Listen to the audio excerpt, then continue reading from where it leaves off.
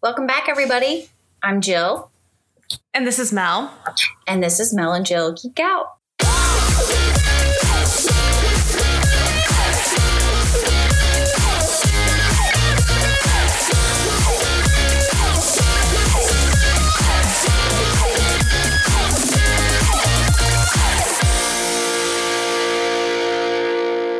I do enjoy that we dance for a second because it gives me a nice little break on the edit to be able to cut. This is why I want to be able to film it because, one, we both make fucking great facial expressions, okay? I think that alone would give us because this is okay. I know that you said it will be difficult, and I get it. I do. Okay? Mm-hmm. But I think we can figure it out. Like, maybe film with a different camera so it has its own audio and whatnot. And then, because I gotta figure it out. I'll figure it out. Yeah. I'm gonna do it. You find a really easy way to do it, I'm on board. But until that happens, no. I'm going to take still pictures and I'm going to do the boop, boop. I'm going to have Kayla teach me how to use TikTok. I'm going to do Deal. It. Don't put that in because I'm trying not to say the girls' names. So, okay. Yeah, I've tried to edit them out when you have. I appreciate it. I try really hard not to. I don't mind Mark so much because we don't have the same last name. It's not like... Yeah. I think you should just refer to them as their ages, like your 9-year-old and your 14-year-old, or your 9-year-old, your 15-year-old. Okay. That way, it shows that you have children, but, it doesn't say their name. Well, I did say girls.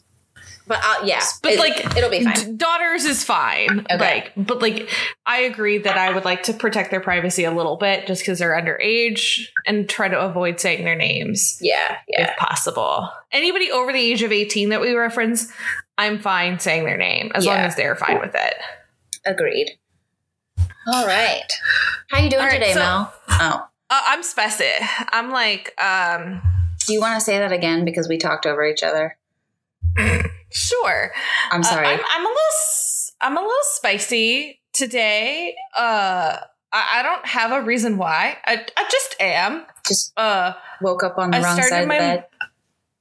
A little bit morning it's John gets up super early and he works on the weekend. So I also get up early. So it was kind of an early rising. And then I tried to do my morning outside time where I drink my coffee and I read my book and I have my little Zen moment in my backyard. But I live in the boonies a little bit and somebody shot 2 rounds through a BB gun and I have a rescue dog and she is great in a lot of ways, but that is just something that's super, super triggering for her. And so she trembled and panted and was freaking out for an hour and a half. Ooh. And there's nothing you can do when she gets into that state. Nothing. No. Literally nothing to do. So, and it just kind of gets exhausting after a while because all she wants to do is literally stand on top of me. Yeah. And she's not small. Yeah. Not that I'm not trying to take away from your hot. What did you call it? I'm spicy. And spiciness. Because my morning kind of started not how I would have liked. Yeah. We have a dog who is also a rescue and she's extremely sensitive. If you raise your voice at all, let's say you stub your toe and you yell and you're shit real loud. She's terrified of you. She thinks that you're going to smack the crap out of her. She'll cower and everything. We don't do that at all. Mm-hmm. And she's always been that way. It's weird. But anyway, we had 4th of July this past week and I looked at my husband. I was like, you know what? We should probably really consider putting her on something because we had the same problem last night. She came bolting in the door for a thunderstorm. Yeah. Rosie is my dog. she gets CBD during like New Year's and 4th of July and things like that because I would rather her be high than deal with it. Honestly, like anything I can do, it doesn't prevent her from having kind of like the closest thing I could say is like a little doggy anxiety attack. But it does help her come back down to normal faster. But it's like the one of those few times that she prefers John over me because she is very much like my dog. Like I worked from home when we first got her. So like she is like currently laying on top of my feet under my desk because like this, she just has to touch me all the time. So yeah, it's difficult when she freaks out when John is not here because the correct emotional support human is not available to her. Can I say something? Just to lighten the mood a little bit. So have you ever seen videos of people who give their dogs like the dog version of catnip, I guess, or like the like strong like CBD treats and shit? No. That is so funny. Like even the cats. I love cats. I think I would actually be a cat person, but I'm very allergic. Mm-hmm. That's how I found out I was allergic because I brought a cat home when I was 5 and my face blew up. But anyway, it's hysterical because like you find these cats and they're just like staring like a zombie at the floor. It's just so funny. I can just imagine honest with you. Cats do that anyway. Really? I cannot tell you how many times I will walk in on like I have 2 cats. I have my older cat's Wyatt and my younger cat is Pico, which is short for Pico de Gato. Don't let me name things. And he will just be like laying on the floor on his back. Well, just like chilling. The dogs do that. That's common for dogs, I think. No, but then he'll like sit somewhere and then just stare in like the corner of a room. And I'm like, there's literally nothing there. But does he look drunk when he's doing it? Because that's what these animals look like. They look drunk and or high. Have you seen Pico? He pretty much has a drunken frat boy face.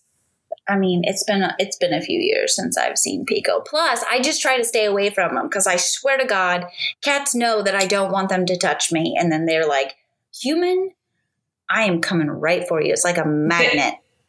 They know who does not like them because they do the same thing with John's mom's husband. He does not like cats.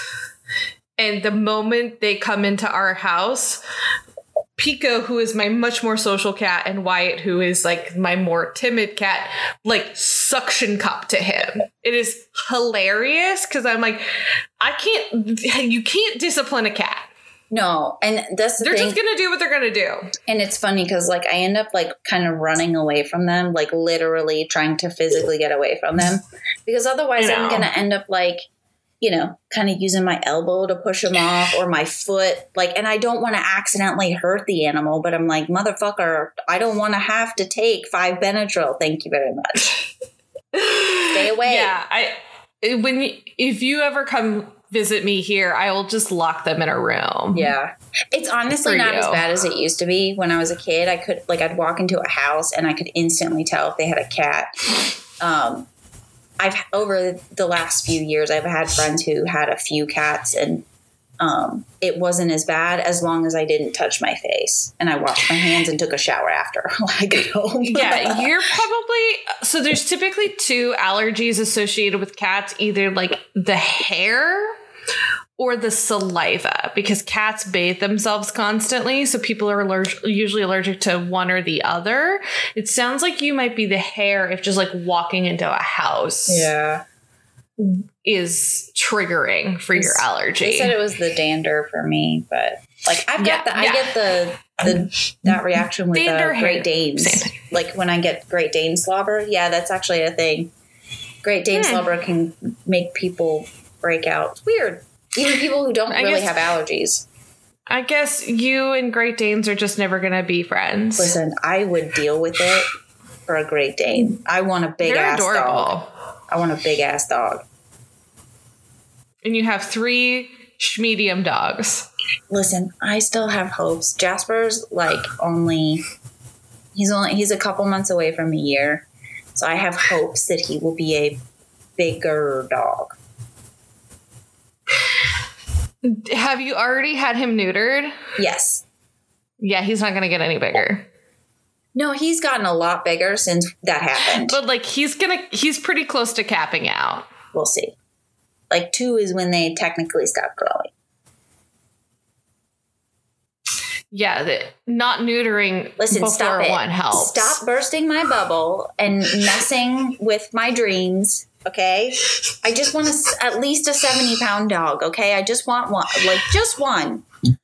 I actively own a 60-pound dog, and they are great sometimes. Like, somebody randomly rang my doorbell today, and we have like this really skinny window next to our front door.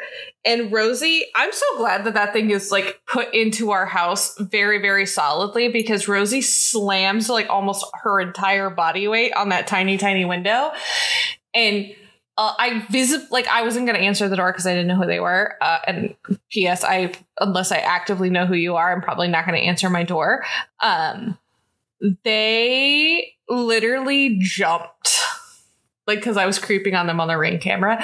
They jumped when she hit the window. Oh, yeah. I would too. It was like a big thud on the other side of the this door. This big black dog barking her butt off. And when she barks, she does sound pretty mean.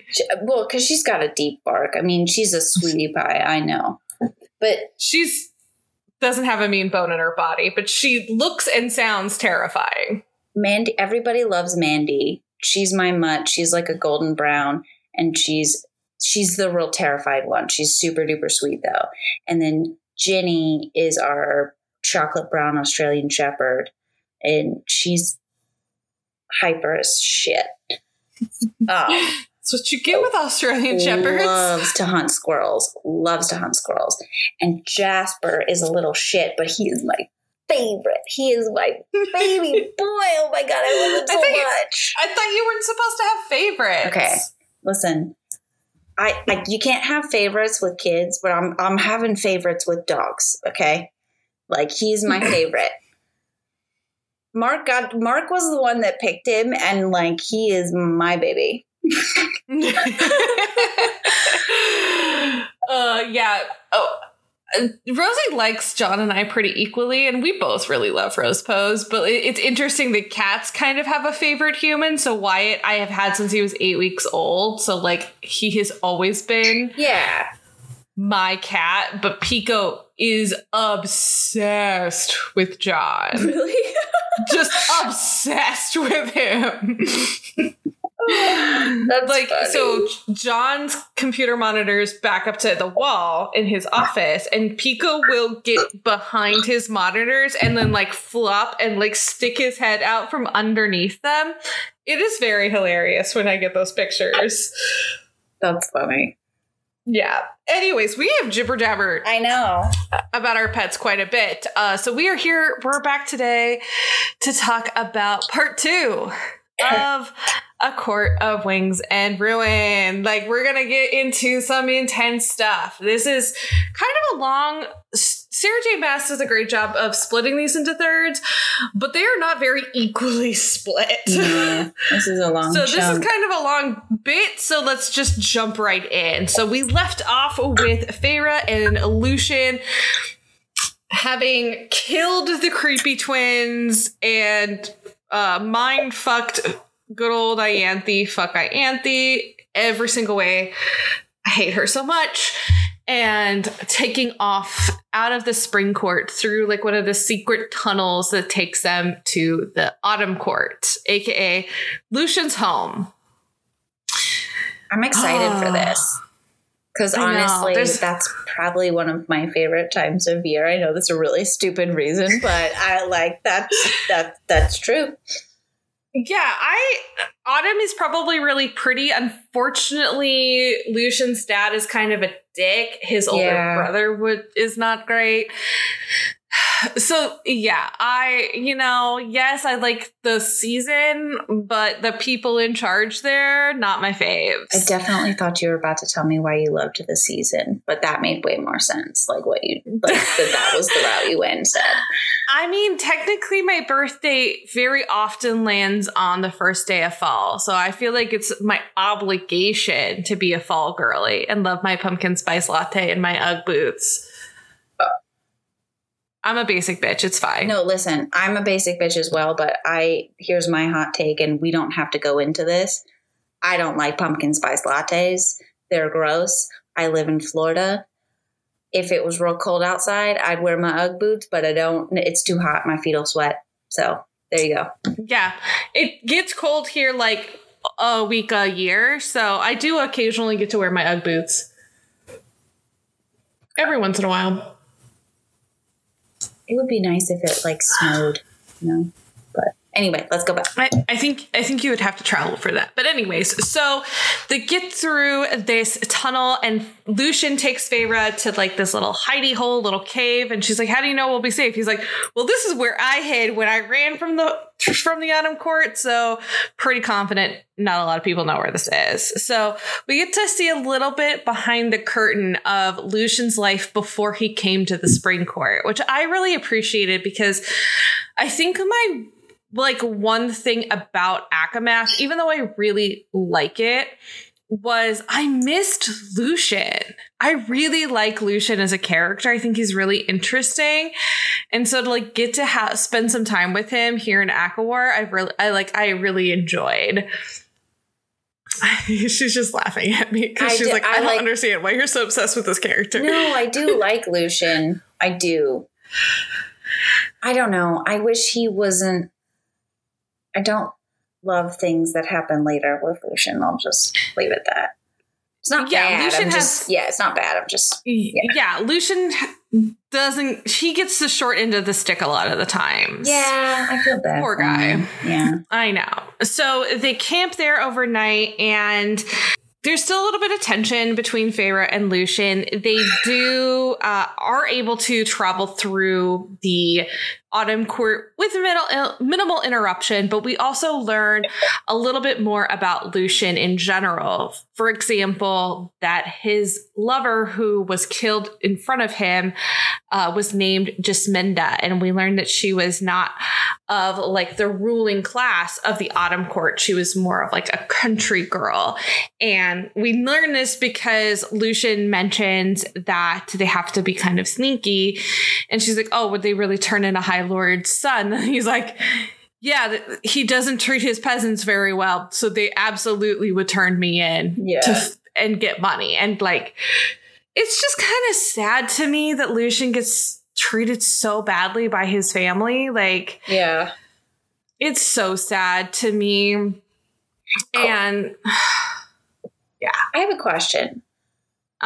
So at this point in the book, I'm pretty sure we're aware that like Mor absolutely hates Lucien's brother, right?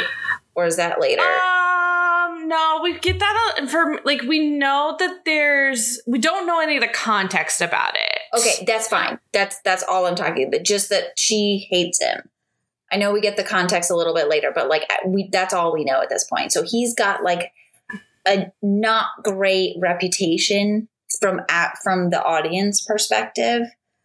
But yeah, I just wonder if he's as bad as everybody says he is. I'm not saying he hasn't done bad shit. That's not what I'm saying. But like, to me, it's almost like a Tamlin type thing. Like he's kind of in certain circumstances, but I don't know. So like, if you want to talk Eris now, we totally can. I definitely think that there's more to the story when it comes with Eris because I don't think we have all of the details for what happened between him and Mor. Right. I don't think we know that Eris has a lot of ulterior motives and is doing a lot of political planning on the back end. Mm-hmm. And we also, I think during part of this conversation, we learn that Eris was the one who helped Lucien escape from the autumn court and get to the spring court. Yeah, that's partially, like, he does do kind of those, like, redeeming things. It's not a lot, but, like, when he does it, it's a big deal or important. Maybe not a big deal, but... Yeah, I think it's to note. I don't think we have all of the information, so I think it's really easy to cast Eris as a villain or a bad guy. And I feel like he is going to be somebody, not quite as much as like Rhys, but somebody who, as we start to get more and more information about him, our perspective of him is going to be changing pretty significantly. Yeah. They do... As they're traveling through the autumn court, they do have a run-in, not just with Eris, but two of Lucian's other brothers, and they have to escape. They still don't have their magic. It's taking a really long time for it to come back from being so heavily dosed with the Feybane. Now that gives evidence to Eris being a dick. So just to be fair, I'm not saying he's great. I'm just saying to me, it could be a toss-up. So yeah, I think that like. He's picking and choosing his battles because strategic, yeah, exactly. So I think Eris, I'm assuming, is going to fall pretty close into a chaotic neutral. Yeah, that's a great point. Great point. So Feyre and Lucien do make it to the winter court. That is the next court they have to get through to then eventually, if they're going to walk all the way to the night court, what they have to go through. They're being chased at this point by Eris and two of Lucian's other brothers who are not named. And they end up having to take shelter in this cave because they're going up this mountain. And if they don't take shelter, they're going to literally freeze to death. Mm-hmm. And Lucien and Feyre finally start to have it out with each other, but like in a good friendship kind of way where like, they're talking and Lucien is like, can you tell me about her? Meaning Elain. And Feyre, you can tell, just feels for Lucien right now. Yeah. And so she does. They talk about Lucien and he just really genuinely wants to learn more information about his mate. He saw Elain for like 20 minutes and then she got taken to the night court and he went back to spring court and she tells, he's like, I just want to know if she's worth fighting for. And I just feel like it's such a genuine take on like the mating bond. Like he's definitely not interested in forcing it upon her. But like if she's willing, he will fight to be with her. Yeah, I never got the impression that it's gone. So unfortunately, Feyre does have to tell Lucien at this point that Elain is engaged to Grayson, who is a human who really, really, really, really, really, really, really hates fairies. So it's not great. No. But I really appreciated this scene because I think Feyre has a lot of explaining to do and kind of some apologies to give to Lucien. She did not treat him super, super well in ACOMAF, and I don't think it was intentional. I don't think she had any like malintent. She was dealing with a lot of her own shit. But he was kind of a casualty of her not being okay. I was going to say he was collateral damage, in my opinion. He was there. Like you said, she didn't intend to hurt him, but he was just collateral damage. So. Yeah. And I think she does a little bit owe Lucien an apology for how she treated him because she and Lucien were really good friends and still are really good friends. And it just kind of warms my heart to see them kind of reconnecting a little bit, especially now that he's made it to her sister, and that is going to just make things so much more complicated. So then they leave the next morning and they're crossing this frozen lake, and unfortunately Eris and the other Autumn Bros catch up to them and the fighting ensues. And Feyre's magic has started to come back a little bit, like a tiny bit. So she's like doing little things, trying to test out how much power she really has. And she's able to because the people from the Autumn Court have like a fire affinity. They have the ability to control fire. Eris and the other brothers are trying to melt this frozen lake that they are on. And Feyre is trying to use her powers to refreeze it.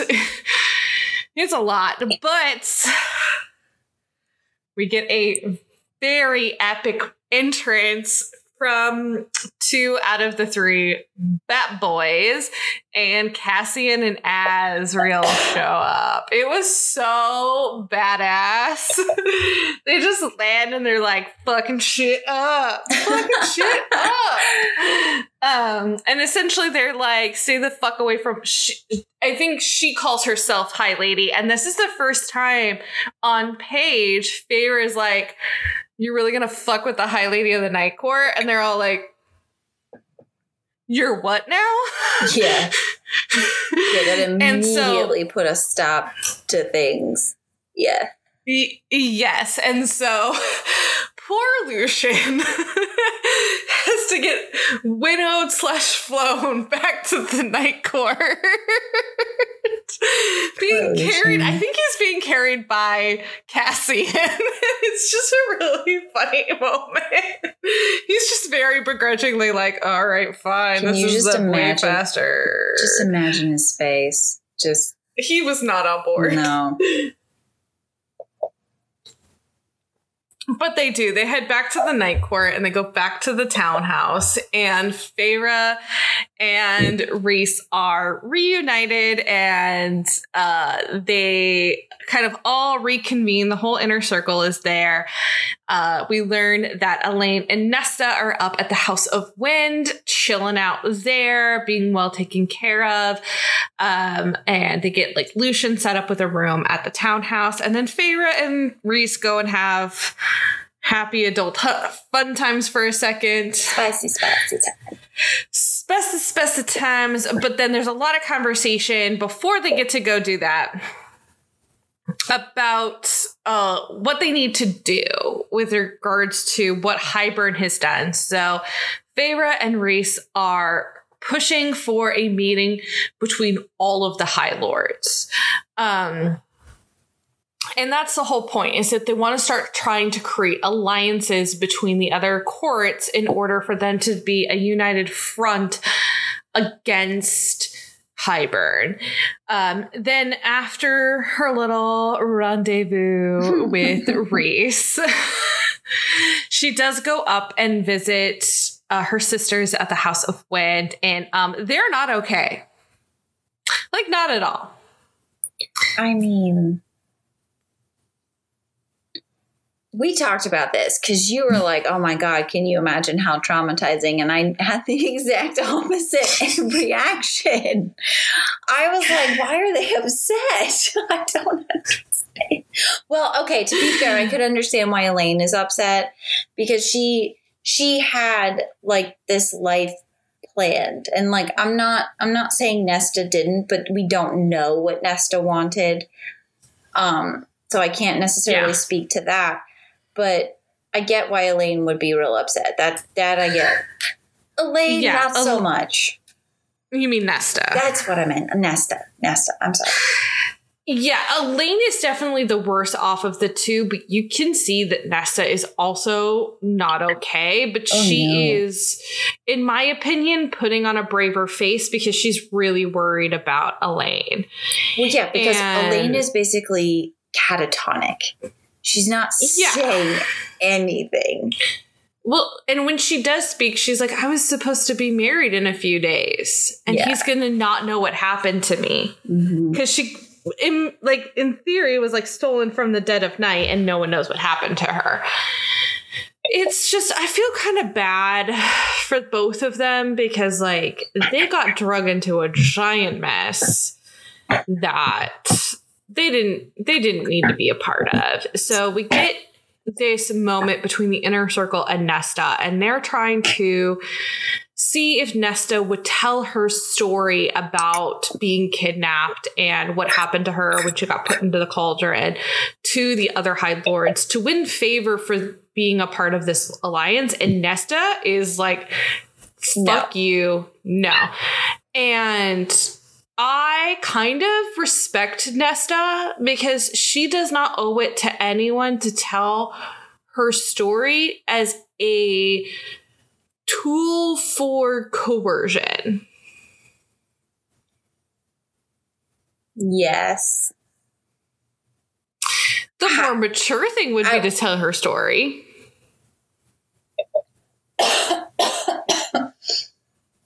Stop. So I get what you're saying, but in this instance, like, it's a very much greater good circumstance type thing. And I get it, but like, she also doesn't have to go into all the fucking details. She can give them the gist without like bearing her soul. I don't think Nesta is ready to confront what happened to her, and that is a bigger reason of why she is saying no than anything else. She is not right now. Her only focus is making sure Elaine is okay, and she cannot see beyond that, though she does agree to help figure out the wall and see if they can fix where it has been torn, because they're very, very concerned about the wall coming down and the implications that will have. So she is going to be like sort of training with Amren, but Amren's like, I want to test her out, see how she's doing. So let's all just go to the Court of Nightmares, and then we'll sneaky around and do some stuff around some like magical objects and see what happens. Yeah, weren't they? I don't love this plan. Weren't they like trying to find something and hope like that it called to Nesta? Like, am I making this up? That is Silver Flame. Okay. And they're like, that could happen, but it's really about like putting her in a room with a bunch of magical objects and like seeing what happens. Gotcha. Sorry, guys. Because no one really understands what Nesta took. Listen, okay, I've read all the books that are currently out at this point. I still don't understand what Nesta took, okay? I mean, we will sidebar that conversation. And that's fair. That's fair. I'm just saying, like, it's very confusing, at least to me. Maybe I'm the only one. It is pretty abstract concept, but like, yeah. So Feyre then kind of decides she's going to go back to training with Cassian, and also she decides she wants to learn to fly. So because she has those shape-shifting abilities, she can give herself wings. So she's like, I want to learn to fly. I know I can winnow, but I also want to learn to fly. And so Azriel actually volunteers to help teach her to fly, because we unfortunately get more trauma for poor Az in this, in that he also learned to fly a little later than normal because he was kept in a windowless closet in the dark for most of his childhood. And so he just literally wasn't allowed to learn to fly. He only got to leave his little cupboard once a week and see his mom once a month. So, it's really sad. He's like, just it like made me like, it was like broke my heart as a mom. I mean, like, you don't have to be a mom to empathize. I'm just saying, like, it made me sad. I'm sorry. I just can't believe what poor Az had was put through. Yeah. And it just makes me want an Az book, or a book where Az has POV so bad, because we've never, unless you include the bonus chapters for Silver Flame, we've never gotten Az's perspective on page. True. Even with Frost and Starlight.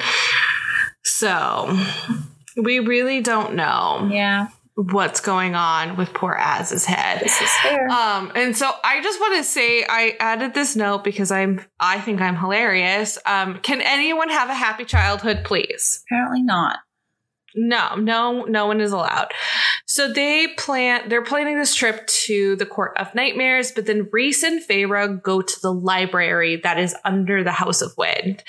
And they are trying to get some information, and we see so there's priestesses, but not a la Ianthe, but we learn that the people who work in the library are all people who are survivors of pretty horrific things, and Rhys has offered it to them as a safe place that they can live there, they can work there, and no one has to bother them. Everybody has like so much shit bad. This is them like it's a little heavy at the moment in the book, in my opinion. Yeah, ACOWAR is a pretty heavy book. Like, a lot of not great things happen. But they also, Feyre and Rhys, decide that they are going to go have a little chat with the Bone Carver and see if he will make a bargain with them to help them fight Hybern. And I think this is kind of, honestly, this is Feyre's plan. I think it's kind of brilliant to enlist the, quote, monsters of the world to side with them against Hybern, because it's a little bit unexpected. Yeah. I don't agree. Sorry. I get, yeah, will it help them defeat Hybern? Absolutely. But then what happens afterwards? Like, that's the problem. You've now unleashed them. Mm-hmm. So you used one problem to eliminate another, and now you've still got the first problem. So like, in Feyre's defense, if you make a good bargain, you don't have to worry about the post-war experience, because you'll have made a good bargain that forces them back to where they came from. Okay. There's this thing that you said for the part one. Could you repeat that for me, please? Feyre's good in a fight and not much else. Mm-hmm. My mantra about Feyre. Exactly. Yeah. That's the thing. Okay, like that. Yeah. That's a tricky thing for anybody. Like to form an ironclad deal that won't fuck you over later. Like, you have to think of every possibility, and that's a hard thing to do. Yeah, this is not knocking Feyre.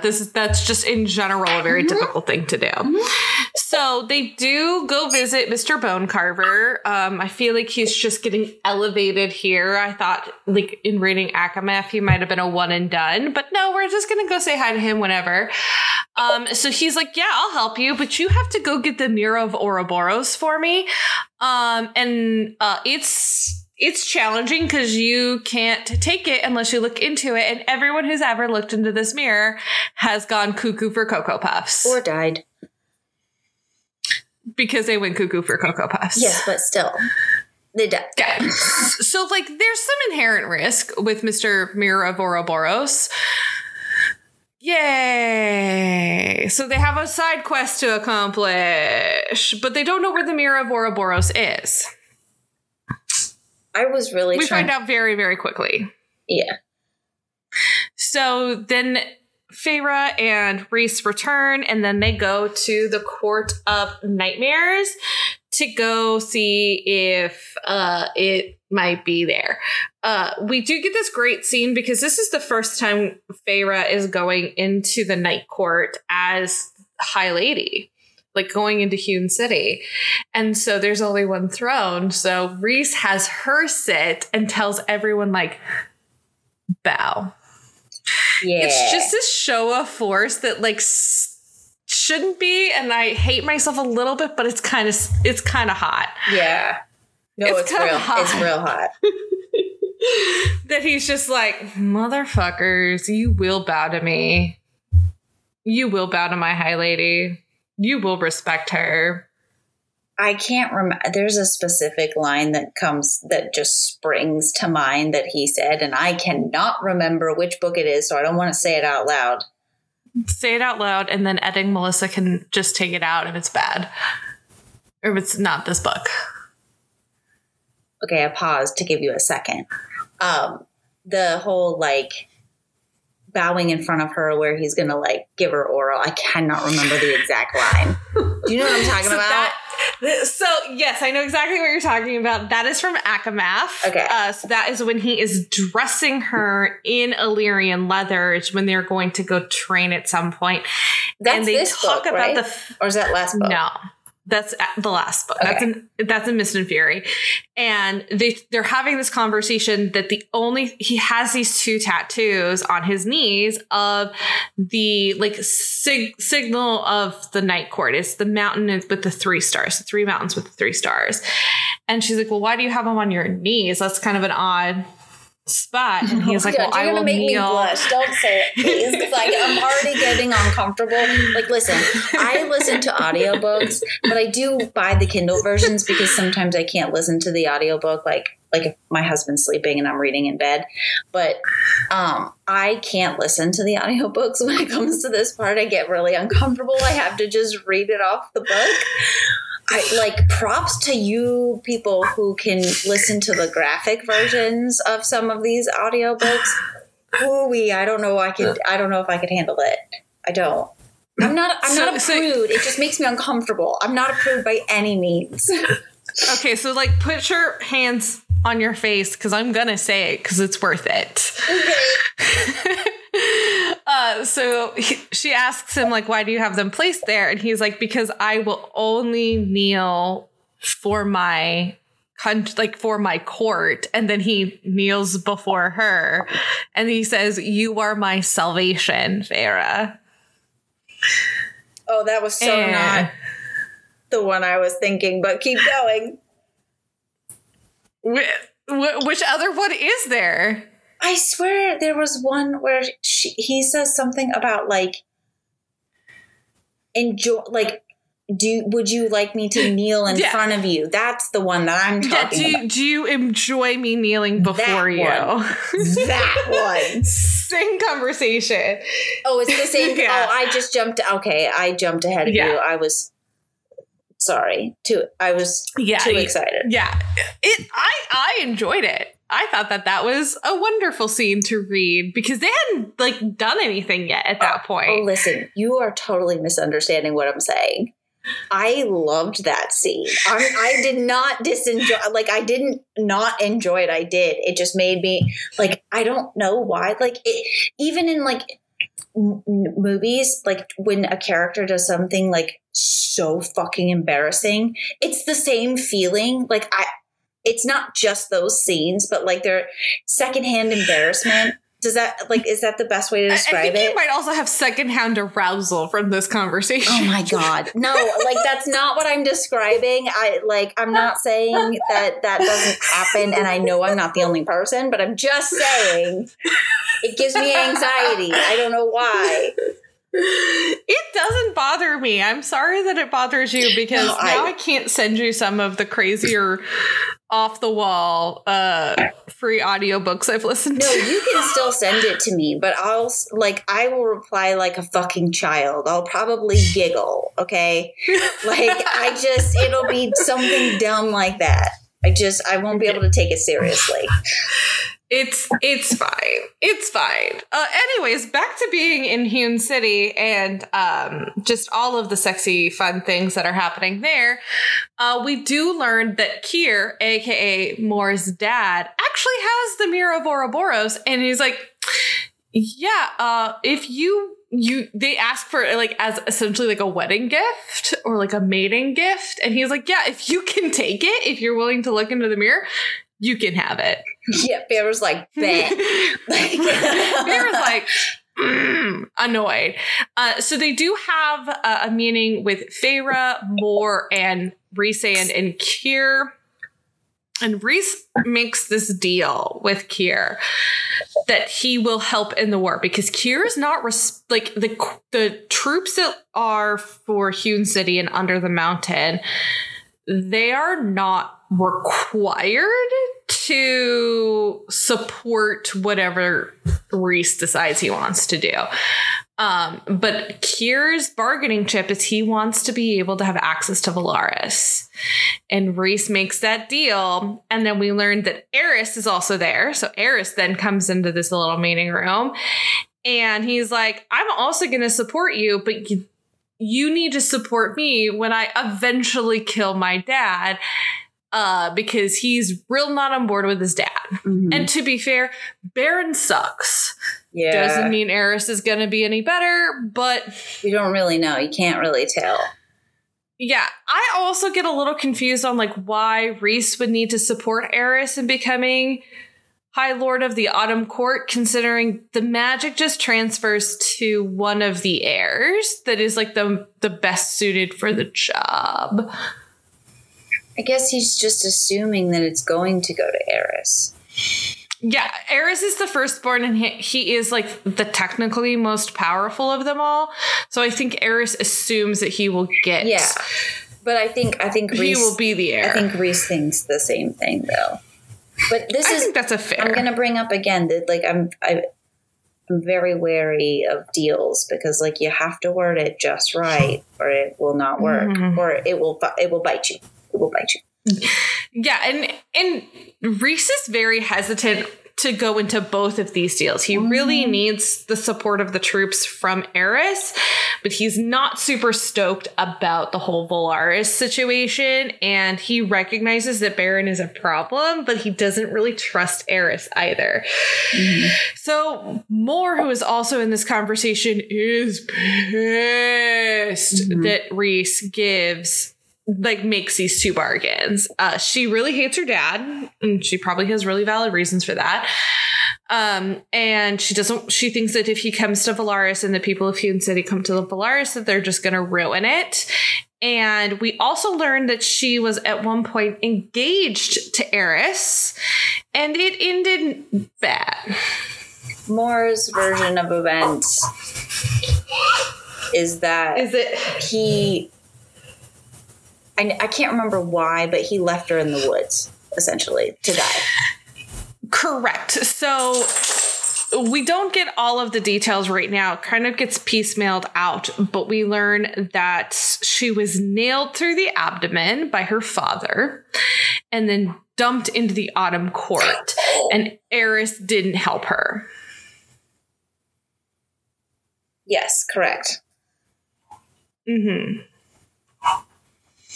That is all we know at this point.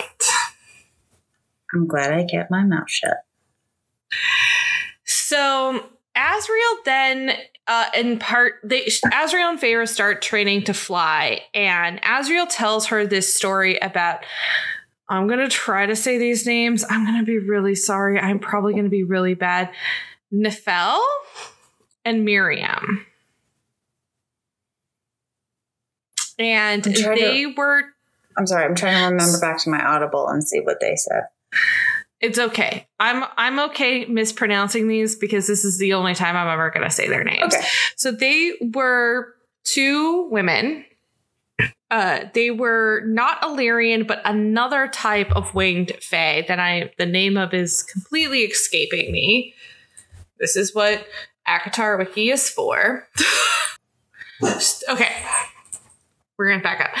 So while training with Azriel for flight lessons, Azriel ends up telling Feyre this story about Nefel and Miriam. So Nefel and Miriam were seraphims, which is a different type of winged fairy that used to live in Prythian, but they no longer live in Prythian. They helped with the war with Hybern a long, long time ago.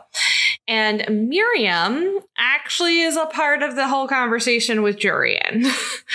Because she and Jurian... So Miriam was... No. Yes? It's a little confusing, but I like that's why that other name like threw me off, because I thought Miriam was with Jurian, and then Jurian went nuts, and Miriam left him for the other guy, and that's who she's with now, right? Yes. Miriam is the incorrect name, but he talks about both. So it's okay. We're going to back it. All right. We're going to start over. So Azriel and Feyre are training in flight, and he tells her about a few new people. So we learn about Miriam, who actually for a hot second there was with Jurian. So we don't know a ton about any of these characters beyond what we learned during this story. So Miriam was in love with... Miriam was supposed to be with Jurian. She was unique, kind of like Feyre, in that she had a human mother but a high fae father. And the conception happened against her mother's will, and she was in slavery because, like, quote, half-breeds weren't considered full fae. So she later, like, essentially becomes, like, queen of where all of the, like, slaves live. It's called the Black Land. And she gets engaged to Drakon. And she's given to Drakon as a gift, but it kind of works out because they fall in love. Sorry, I'm reading through this to make sure I get it right. Oh, no. I'm fucking this all up. Okay. Sorry, I was going to say, I'm a little lost. Okay, I'm just going to, like, editing Melissa is going to hate me, but I'm just going to read what is here on the wiki, and we'll just link to it. Do you want me to, we're gonna tap it so you know where to cut?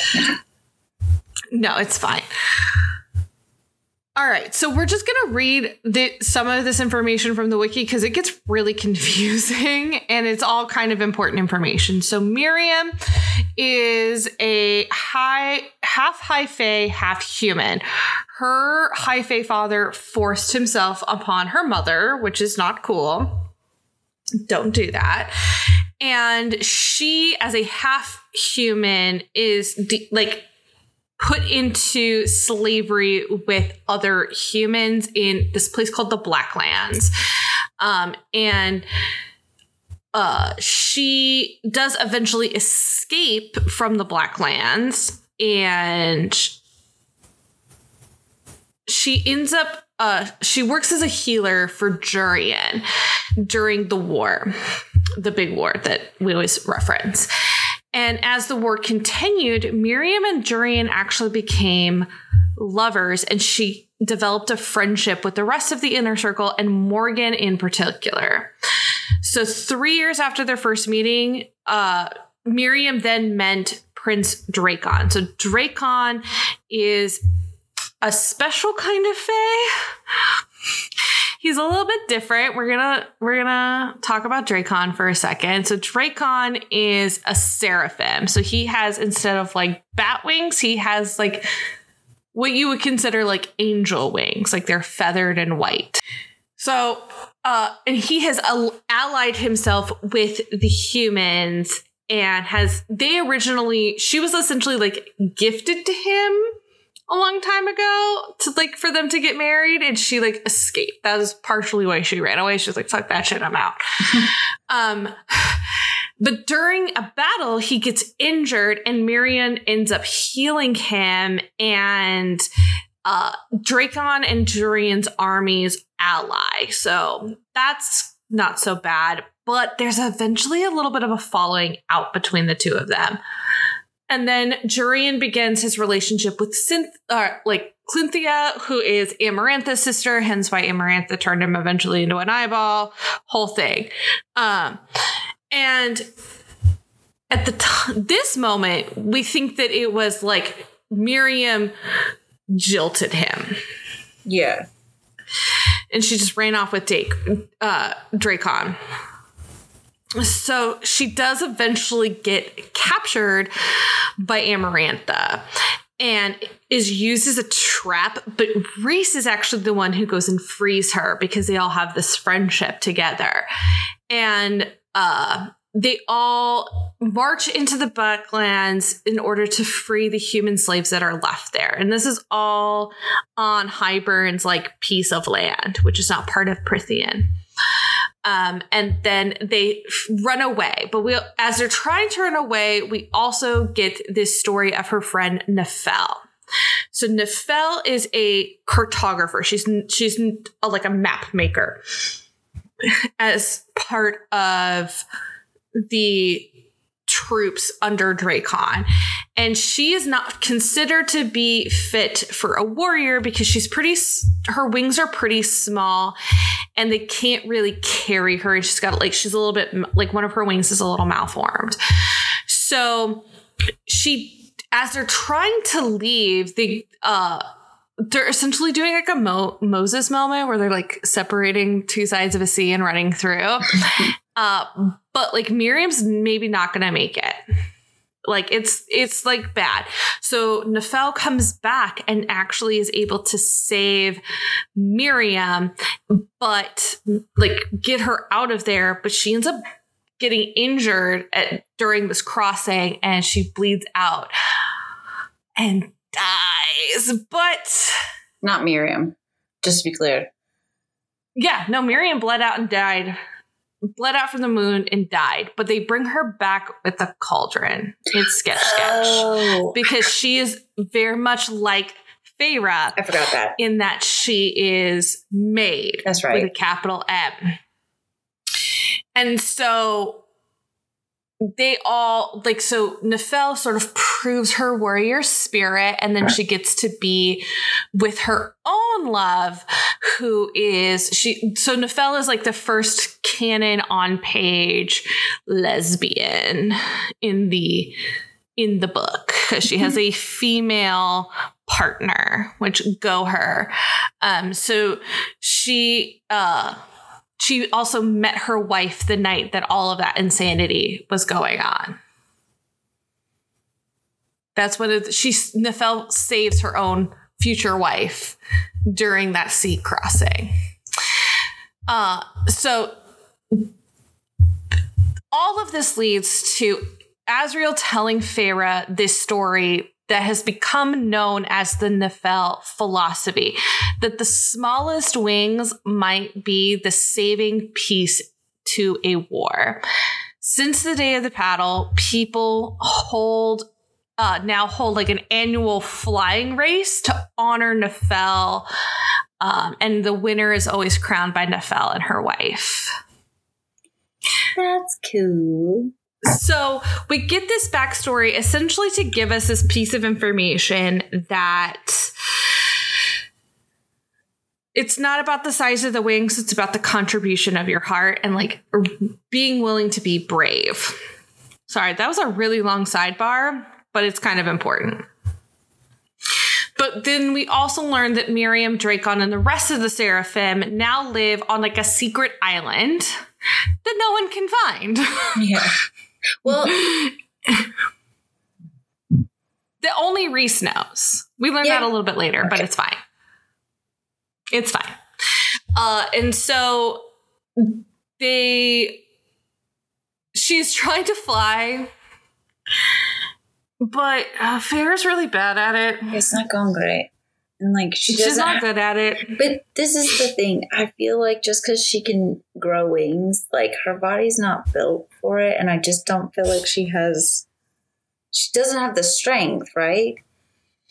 No, like she doesn't have the muscle memory of like she can't even like not dry her wings on the ground. Exactly. But I will say she models her wings after Azriel, and it's canon that Azriel has the largest wingspan of all three Bat Boys. So I see your face. I know what you're implying. I'm pretty sure everybody else does too. I also feel like she should have maybe, like, I don't know, gave herself reasonably proportionally sized wings, but what do I know? Yeah. So they continue these flying lessons. She gets marginally better, but like Azriel tells her, like, the biggest challenge she's going to have to overcome is the fear of like falling and hitting the ground. And this is why most Illyrians learn to fly when they're like super, super young, because they haven't developed that fear yet. It's like, I feel like a baby learning to walk. Like if you don't learn to walk ever and then you're expected to walk, like it'd be terrifying. During all of this stuff, Nesta and Feyre goes to visit Nesta and Elaine, and she goes to see them, and like Lucien has been told under no certain terms to essentially like leave Elaine alone. Like, don't talk to her, just leave her alone. No touchy. No touchy.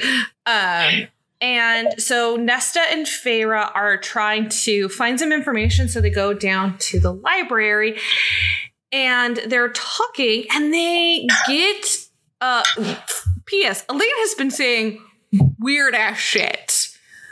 It is definitely that TikTok meme of like, I'm going to need you to stop saying weird ass shit. Can I say something? We're in the library, right? Yes, we're about to go in the library. Yes. Okay. Go ahead. Yes. So Feyre and Nesta are going down into the library, and they get ambushed by two ravens from Hybern and like scare people. And so Feyre's solution is to run deeper into the library. That is not the choice I would have made. No. Let's go deeper into the hole where eventually you're going to hit the fucking end of it. Mind you, the only thing we know about what's at the bottom of this library is that one time Cassian flew down there and it scared the living shit out of him, and he never wants to go back. Yeah. Big no thank you. So like all we know about what's down there is it is scary AF, because like Cassian ain't no pussy. Like he is tough Illyrian general, incredibly powerful. If he is scared out of his mind, he's like noping out of a situation. Like, I'm good. I don't need to participate in that. He knows his limitations. He does. So that is her plan. I don't necessarily agree with it. So she like essentially sends a message off to Rhys being like, oh, you need to get your ass over here and help us because some badass shit is going down. Shit has hit the fan. Shit has hit the fan. So she gets to she like yeets Nesta off into this corner at the bottom. And she goes into like the center of the bottom of this library, and she runs into something Shadow Monster. Can I just say that is my literal worst nightmare. I'm fucking terrified of the dark, and you can't really see it, and it's just there, and it's scary, and like, oh my God, I can't handle that. I'm 35 years old, and I can't handle the house being completely pitch black. So Jill's noping out of this. So Feyre, on the other hand, she's like, hey, I'm willing to make a deal with you. Can you kill those two for me? And he's like, yeah, but I would like someone to like talk to me. I've been down here a long time. Can somebody come talk to me? And she's like, bet. Deal. I'm bored. I've been bored. Come fix that. Maybe that's what scared Cassian so much, is that like Cassian got down there and Shadow Monster, who we learned his name Bryaxis, it's just real chatty. Rosie, can you go find a Rosie toy? Well, I'm not a toy. I guess all the dogs want to play because one of them just hit my door and scared the ever-loving shit out of me. Rosie punched me. Did you see me jump a mile out of my chair? I did. Rosie actively punched me, so maybe she is finding a Rosie toy, which I feel like is a good choice for her. Where are the Rosie toys? Can you find me a Rosie toy? She's like, I don't know.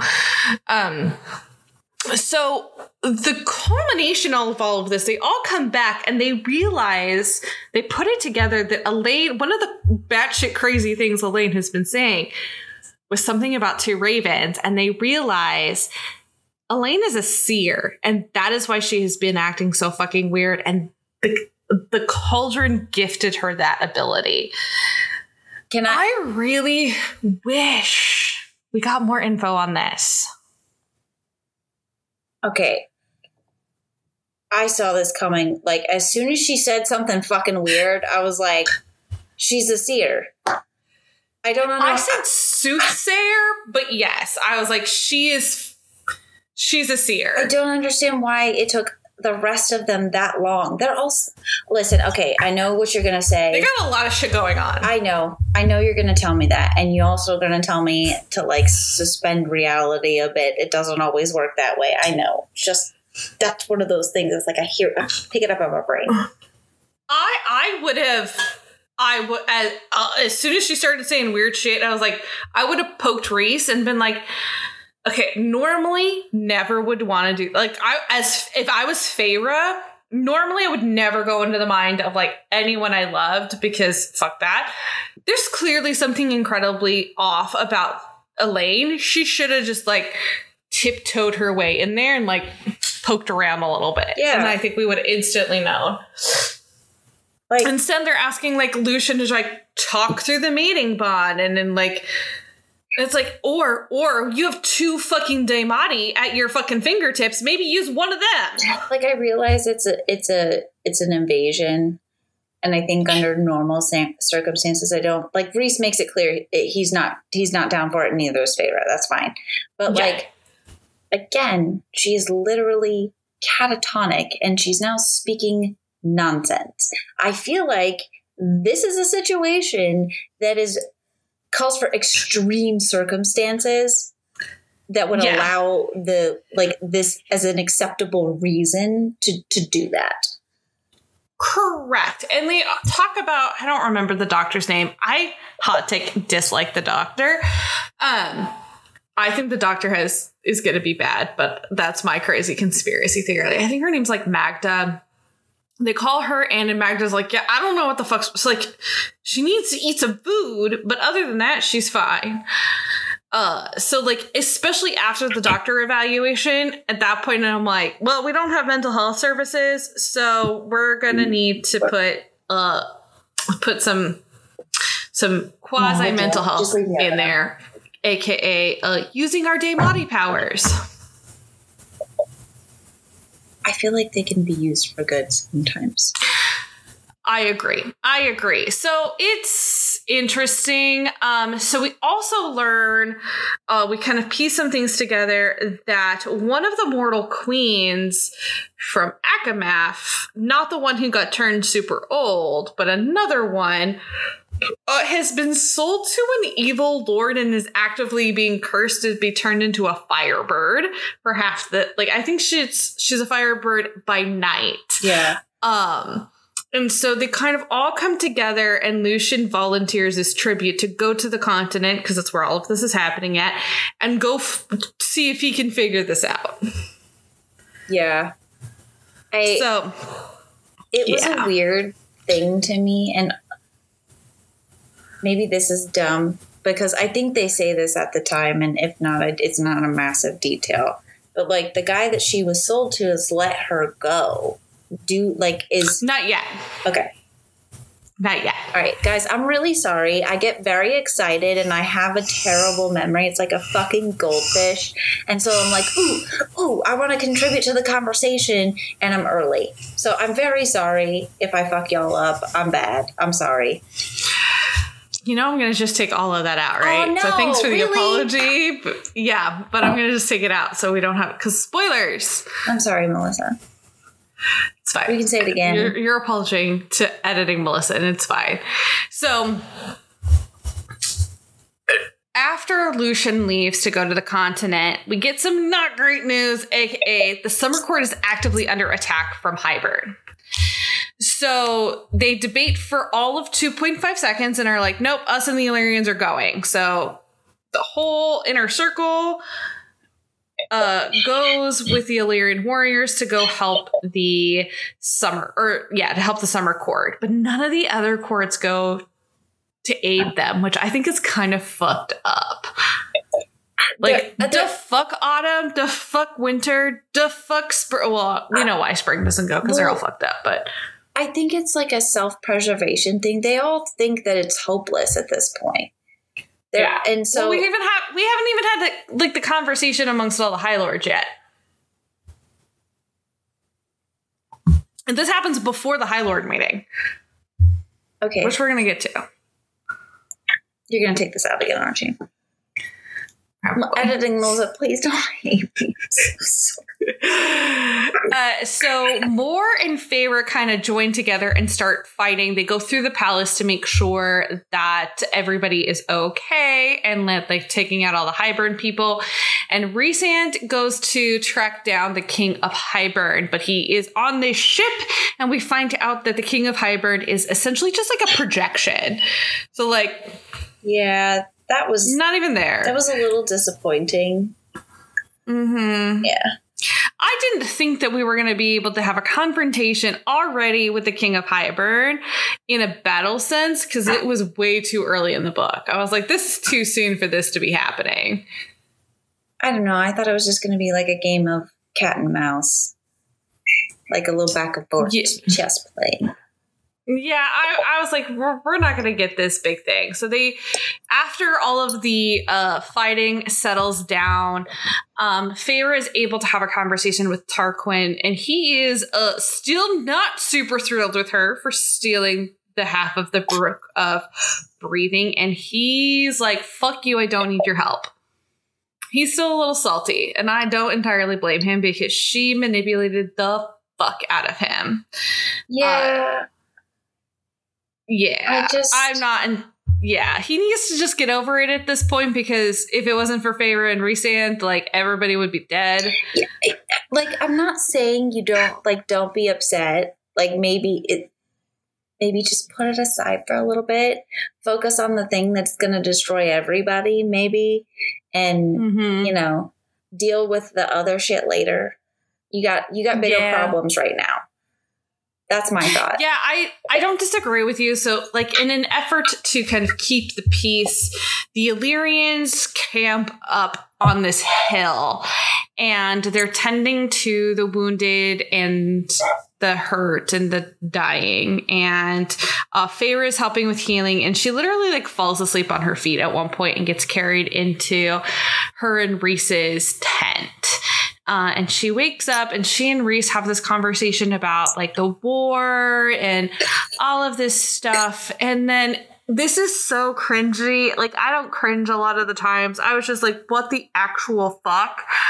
But Feyre makes an interesting choice to give Rhysand a blowjob. And good old SJM gives us this beautiful line of he roared, which AKA he like orgasmed, drowned out the sounds of the dead and dying. Yeah, I didn't like that. I love it. I didn't like that either. I that could have been left out. I mean, yeah. Which, like, P.S., if it's doing that, everyone can fucking hear you. Yeah. Everybody knows what the two of you are doing. Which is a lot inappropriate in that setting. Like, maybe that's not when you give him a blowjob. Like, can you maybe not in the war tent? Can you not? I just feel like I don't understand. Like, maybe my sex drive is incorrect and the way that they act is normal, but like, I don't think I would be feeling in the mood for happy adult fun times. I wouldn't either, but this is a thing that I see in movies a lot and TV shows, where it's like there's this awful thing, usually after somebody's died, honestly, and then the person who's left behind dealing with it and grieving, they then sleep with someone who is entirely inappropriate for them at an entirely inappropriate time. And this, like, granted, Rhys isn't inappropriate for Feyre, but like the timing is inappropriate. This isn't a great look. So, I see it happen all the time in movies. It's like, why is this happening now? Like, this is not relevant to the story. Okay, my question is, does it happen in real life, like ever? Yeah. Listen, I don't have experience, but I have heard some fucking stories. And they're not secondhand stories. They are it happened to me stories. So, yes.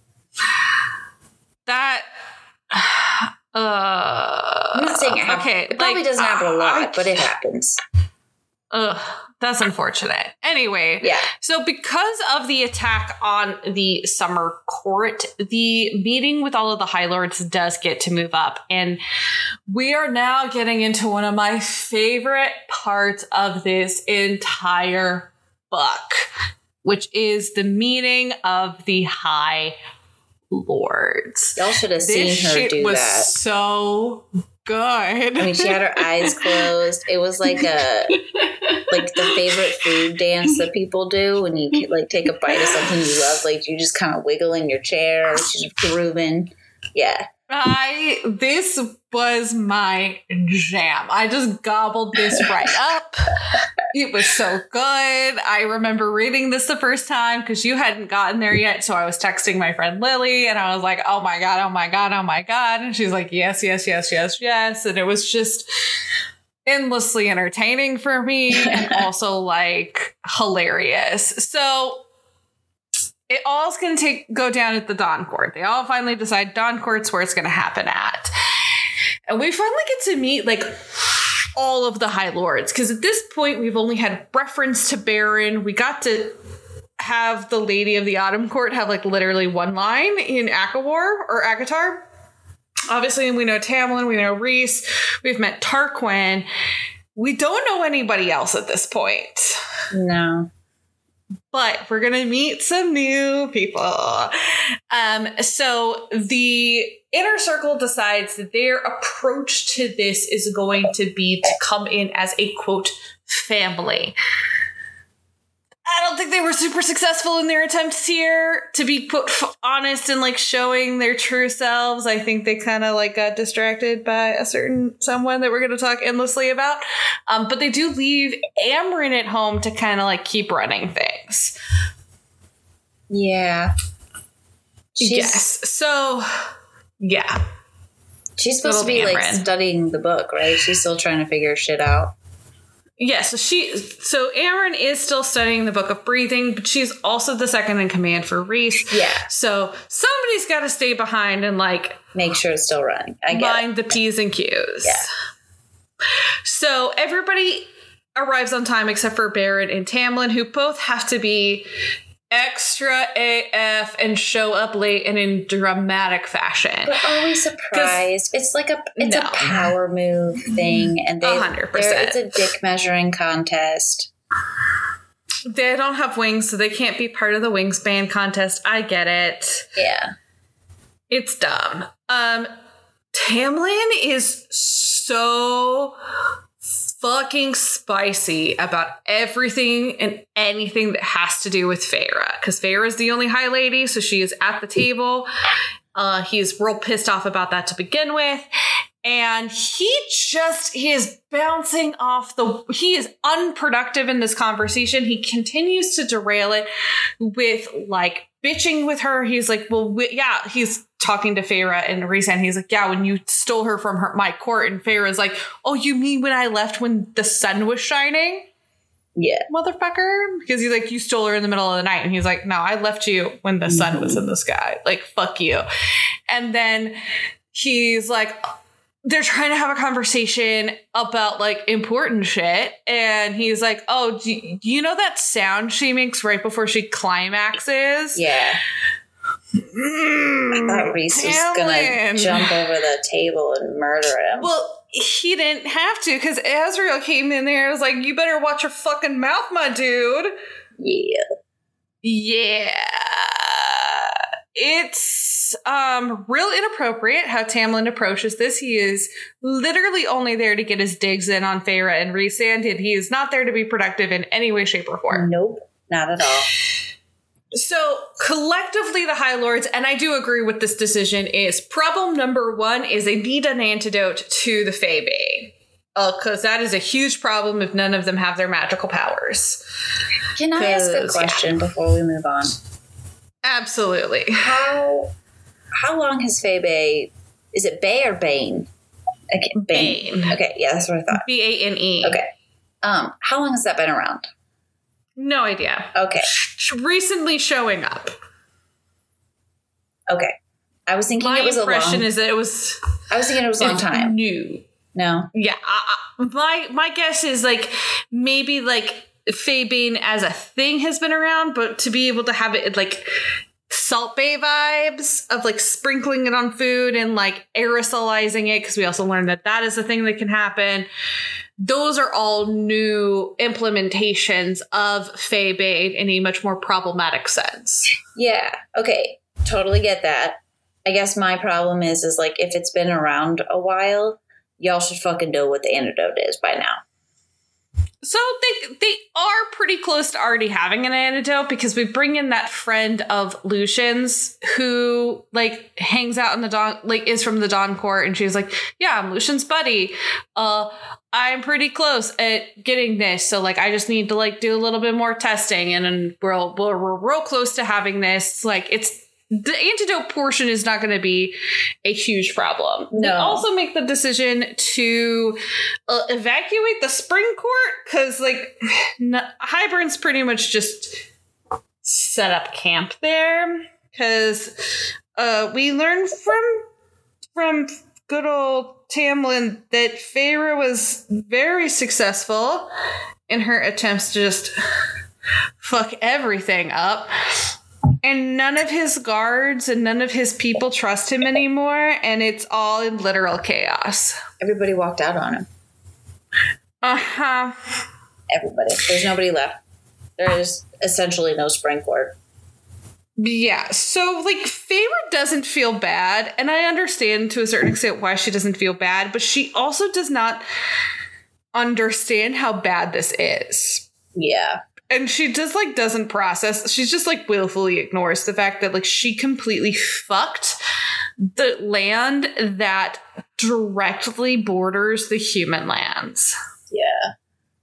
Yeah, because she's pissed off at Tamlin. Which, like, be pissed off at Tamlin. He deserves it.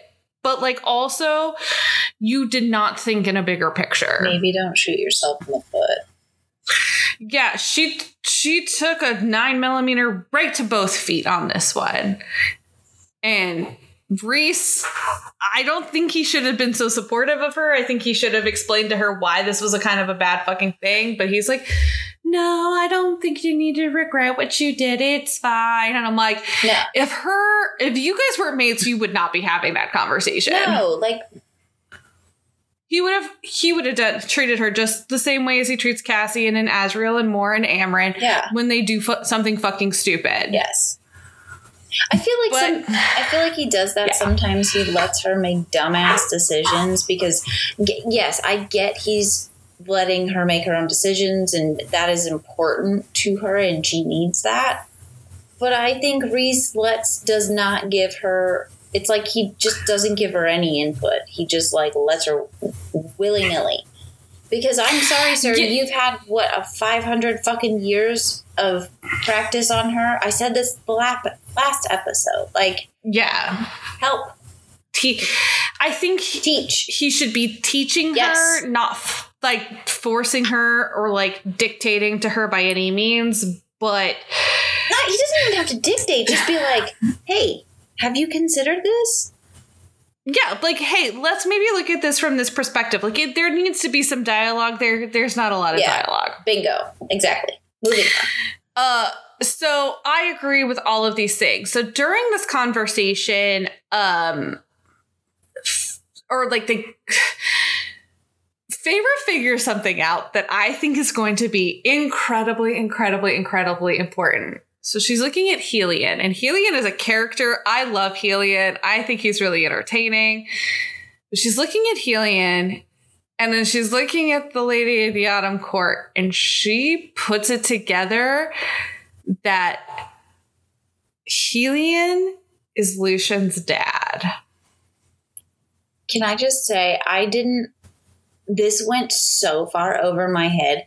You had to explain it to me. I don't know how I missed this. Like, looking back on it, it's like, oh yeah, that makes sense. But I totally missed it. Yeah. So we learn that Helion and Lady Autumn had a pretty long affair. Yeah. And it ended right around when Lucien was conceived. Helion doesn't have another partner, and he has no other children. So Feyre tells Rhys through the bond, and Feyre and Rhys decide to just keep this piece of information to themselves. Because, like, we don't know if Lucien knows. Yeah. Like, I think Lucien probably suspects that something is up if he's got the powers that I have perceived him having, because I can finally circle to this, and I've been waiting so long to talk about this on the podcast because this is my big, I know what you're big motherfucking theory. Okay. So Helion's like, so every High Lord has kind of like their specialty. Helion can break through wards and bonds, and he can cleave things. So can Lucien. So we get a pretty good example of this happening in ACOMAF when Elaine comes out of the cauldron and Lucien's able to break through his like magical restraints. I very firmly believe that during the Wrath of Amarantha, during the curse, Lucien cleaved the holes in the wall, very specifically, to be able to send people through, to be able to attempt to start the chain of events that would lead to Tamlin eventually breaking the curse.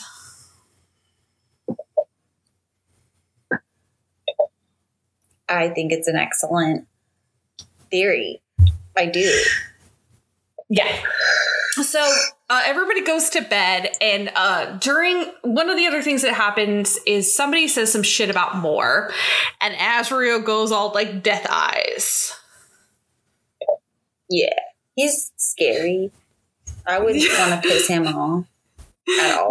No. And this makes Mor uncomfortable that Azriel shows his affection or his protectiveness of her in a public way. I didn't take it as that being a big of a deal because he literally did something very, very similar for Feyre in like the same breath almost. I agree. I think in the grand scheme of things, it wasn't a big deal, but everybody knows it's this weird unspoken elephant in the room that Azriel has this massive thing for Mor, and Mor isn't having it. And it's just this very awkward, unrequited love situation. And so Mor doesn't want any focus on that, and she doesn't want Azriel doing any of those things because she doesn't want it to happen. Now, with that being said, I think Mor is also a total fucking dick when it comes to this. I think that she plays with him, and I don't like that. If you're going to be that cold, you don't get to go the other direction. That's not fair. Correct. And she's constantly putting Cassian in between them all. So I will also say a really fun moment that happened here is at one point, Rhys just takes Tamlin's voice away. That was pretty fun. But they all go back to their like chambers for the night. And even though Helion has propositioned himself to get a 4-way between him, Cassian, Mor, and Azriel, because like Helion doesn't care. He's a pansexual. He could give a shit. He's like, let me at everybody. Helion is down to fuck anybody and everybody. He is a horny little bastard because he makes references to it all the time. It's hilarious. Yeah, he just wants to have sex all the time. Can you go find me a Rosie toy? Go find a Rosie toy. No, I'm not a toy. Sorry. Though he propositions himself to get this 4-way, which unfortunately he doesn't get. There is some fan art there if you want to go pay the Patreon fee for it. If you want to see someone's artistic depiction of what that could have looked like. I know. Poor Jill was a little sad that we didn't get a 3-way or a 4-way on Paige, but it's fine. Yeah, I was. I like the way that interaction went. I thought that's exactly what we were going to get, but obviously we didn't. But no, we did not. And but Moore does take Helion to bed that night. Well, yeah, but Moore's kind of like assertive like it's that. It's weird. It's not slut, but it's not like, it's not to like slut shame her. No, like, I'm not trying to. I'm saying like, she gets what she wants and that's fine. Like, she's like cool with it. Like, I'm good. I'm happy. This is what I want to do. And that's what I'm saying. I don't mean it in a bad way. But. Correct. So, the next day, Nesta wakes up and just has like a really bad gut feeling. And she's like, we need to go home. And everybody's like, you good? And then like a minute later, a ripple of power comes through everywhere, like all of Prythian, and the cauldron has brought down the wall. Really bad. Really, really bad. So that does, in fact, end pretty much everything in regards to the High Lord meeting at that point, because everybody's like, oh shit, disperse, time to get into action. The wall is down. This is real bad. Yeah, it absolute, like, nuclear bomb went off. It's in absolute chaos now. Yeah, so Feyre and the crew get back to Velaris, and Feyre grabs Amren, and they go down to the bottom of the library, and they're going to go have another conversation with good old Bryaxis. And Feyre decides to offer him the second bargain. She wants to enlist Bryaxis along with potentially the Bone Carver and other monsters of the land to fight against Hybern. And his request is that he wants a window. I kept waiting for like some devious reason because I was like, it can't be that simple.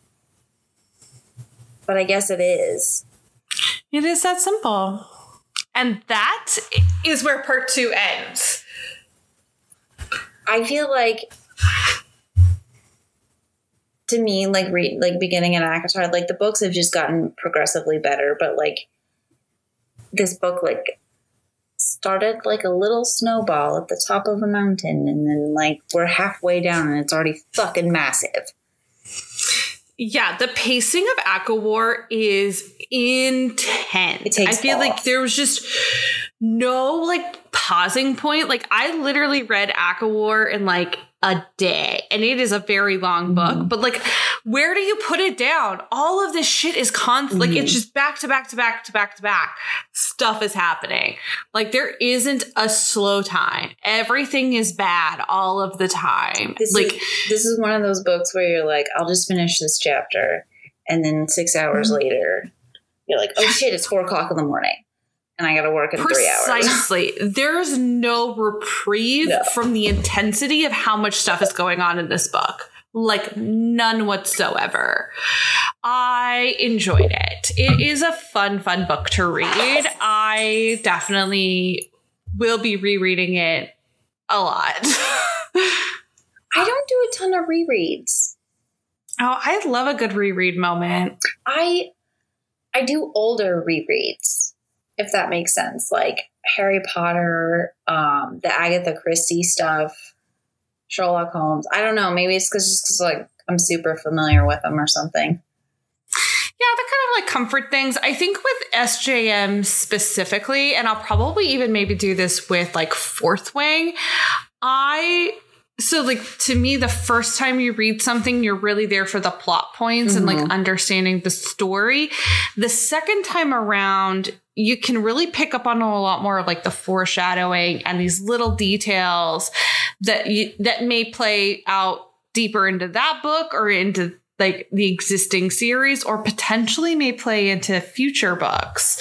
So especially with the whole Massiverse and Crescent City 3 coming out soon, I am probably going to do a speed reread on, I don't know, because like Throne of Glass is really long. So maybe ACOTAR, maybe not all of Throne of Glass, because that would be a lot. Which is the series that has, or is it two different series that like you put together, like the tandem read thing that you were doing? So the tandem read is Empire of Storm and Tower of Dawn, and those are two books pretty close to the end it's like 6 and 7 of Throne of Glass. I saw this nifty thing on TikTok where this girl, like, instead of picking up one book and reading X number of chapters and then picking up the other book, she did the Kindle version and she did it in order. Like she melded it together, stitched it together. That's what I'm trying to call it. Yeah, I just did old school and just read both physical books at the same time. Well, I mean, but I don't really do the physical books, so that was like, that's fucking perfect. So I am glad I did the tandem read, because I think it would have taken me a lot longer to get through Tower of Dawn. Otherwise, because I liked being able to, so the reason why the tandem read is possible is because Tower of Dawn and Empire of Storm take place essentially at the same time, but with different sections of characters. So you can read them all together. And I liked it better because I was flopping between all of the characters. I was getting to spend time with everyone instead of just like, and Empire of Storm ends on a gigantic cliffhanger. So I'm aware. Gigantic. And so to have to wait through an entire other like 700-page book to then get to the answers in Kingdom of Ash, I was not interested in. And also I was a little perturbed with the character, one of the main characters of Tower of Dawn. So I was like, I don't fucking want to deal with you by myself without all of the characters I really, really like. So I'm going to tandem read. It really just, honestly, the Tower of Dawn, Empire of Storm tandem read depends on how you feel about a particular character. Gotcha.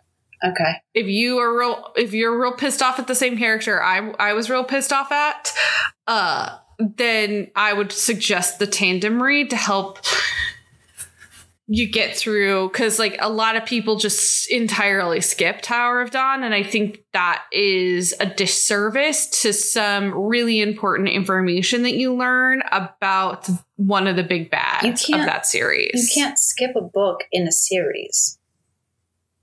I agree with you.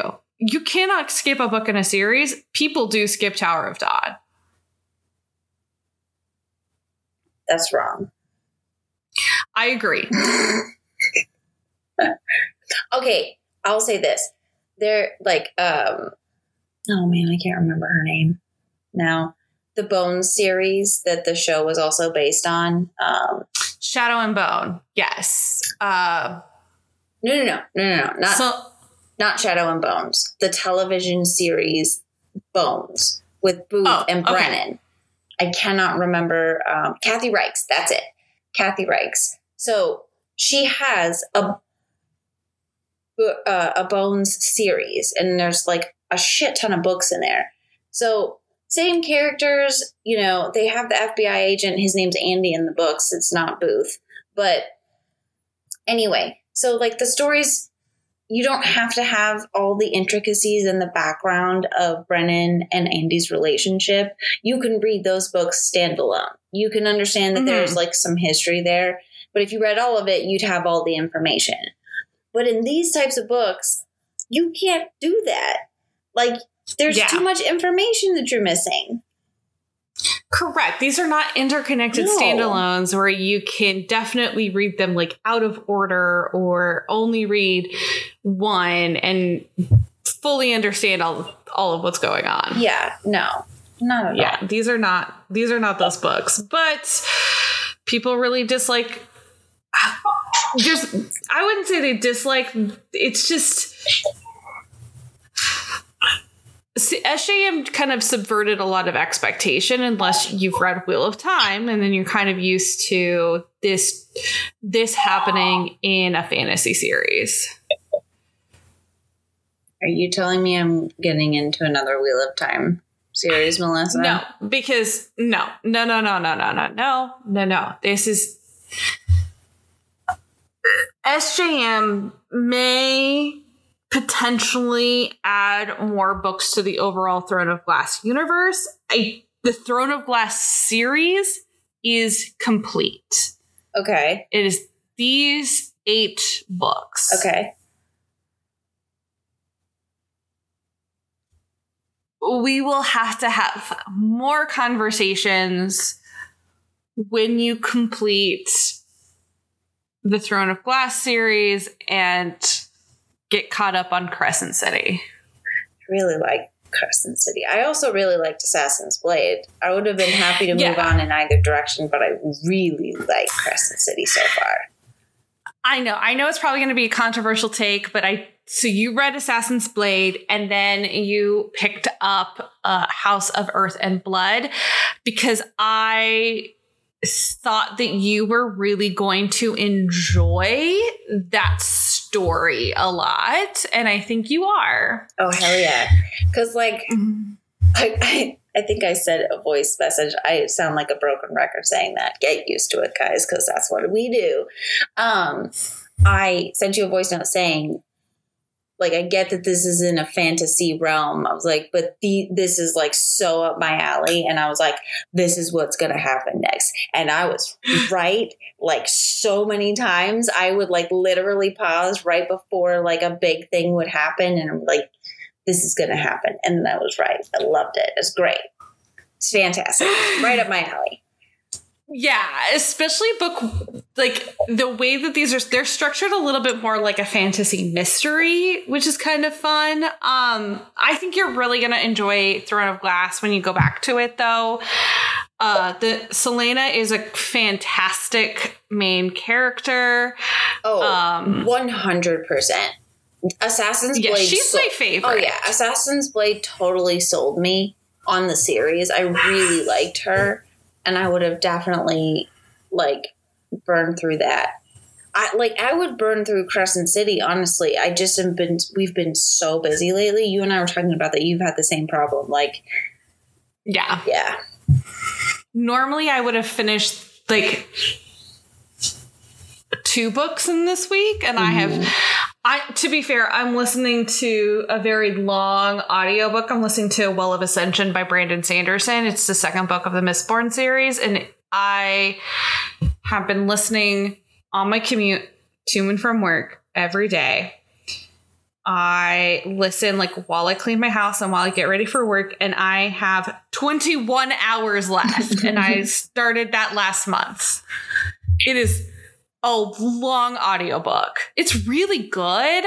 I'm really enjoying it. I have something big just happened in that book, and I totally just remembered right now that my husband John is the person who has read these previously to me, recommended them to me, and I forgot to text him about it, and now I'm like, fuck.